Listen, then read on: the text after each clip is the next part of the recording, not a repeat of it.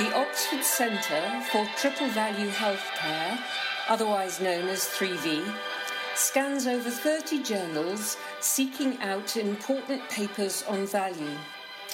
To save you time, 3V assesses this research to identify the implications for value-based healthcare and summarises them on our blogs and in our podcasts.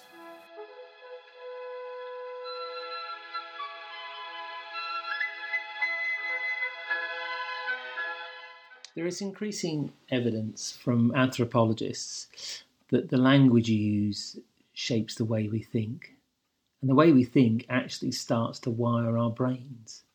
So if we use the wrong kind of language, then we'll think differently and we'll wire our brains differently. When it comes to value-based healthcare, this is really important because some of the language has incredible nuance.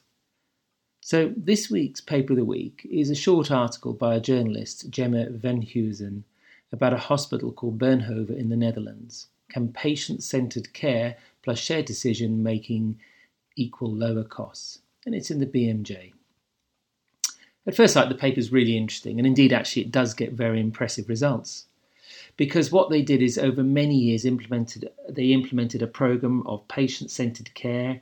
That's to make sure people were seen on time, they were treated with respect, that the services were designed around their needs. And they implemented shared decision-making right across the hospital, across a whole range of interventions. And the results they got were very good. So one simple result they had, for instance, is that 70% of patients referred for eye care were seen by an optometrist instead of an ophthalmologist, and in that way a consultation cost €40 instead of €225, and waiting lists accordingly decreased.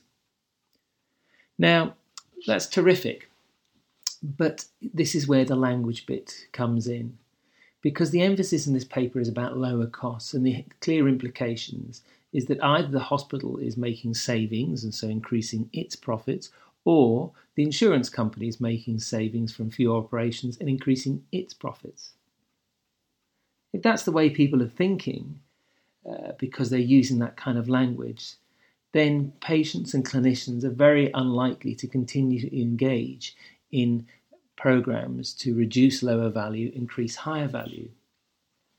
Our experience is that patients and clinicians are really happy to talk about disinvestment and reinvestment if they can see that people with the same problem or people that they know actually benefit from this.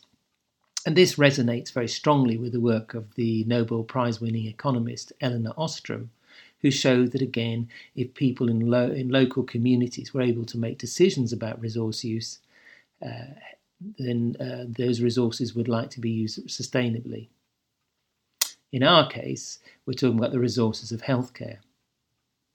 So, first of all, there's a problem in the implication that lower costs mean savings, and savings goes to some anonymous set of spreadsheets. The second thing is, of course, money is not the only resource in healthcare. We use carbon, we have a limited clinical workforce, leadership, time is at a premium.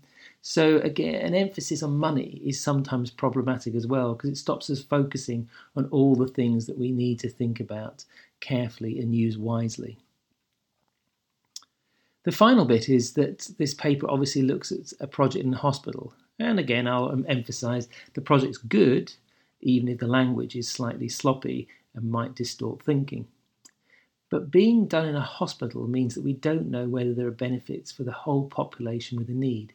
It is undoubtedly true that that hospital will not be seeing people that they should be seeing.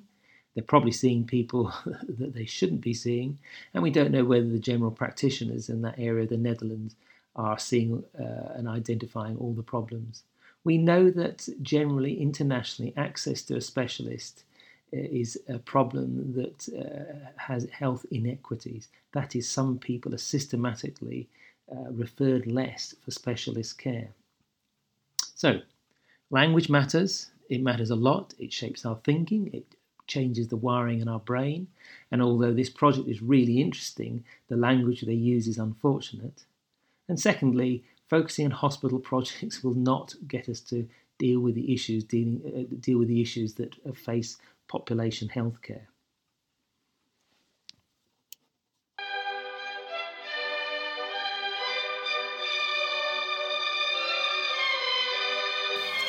If you want to stay informed about important developments in value-based healthcare, you can subscribe by joining our mailing list at www.3vh.org.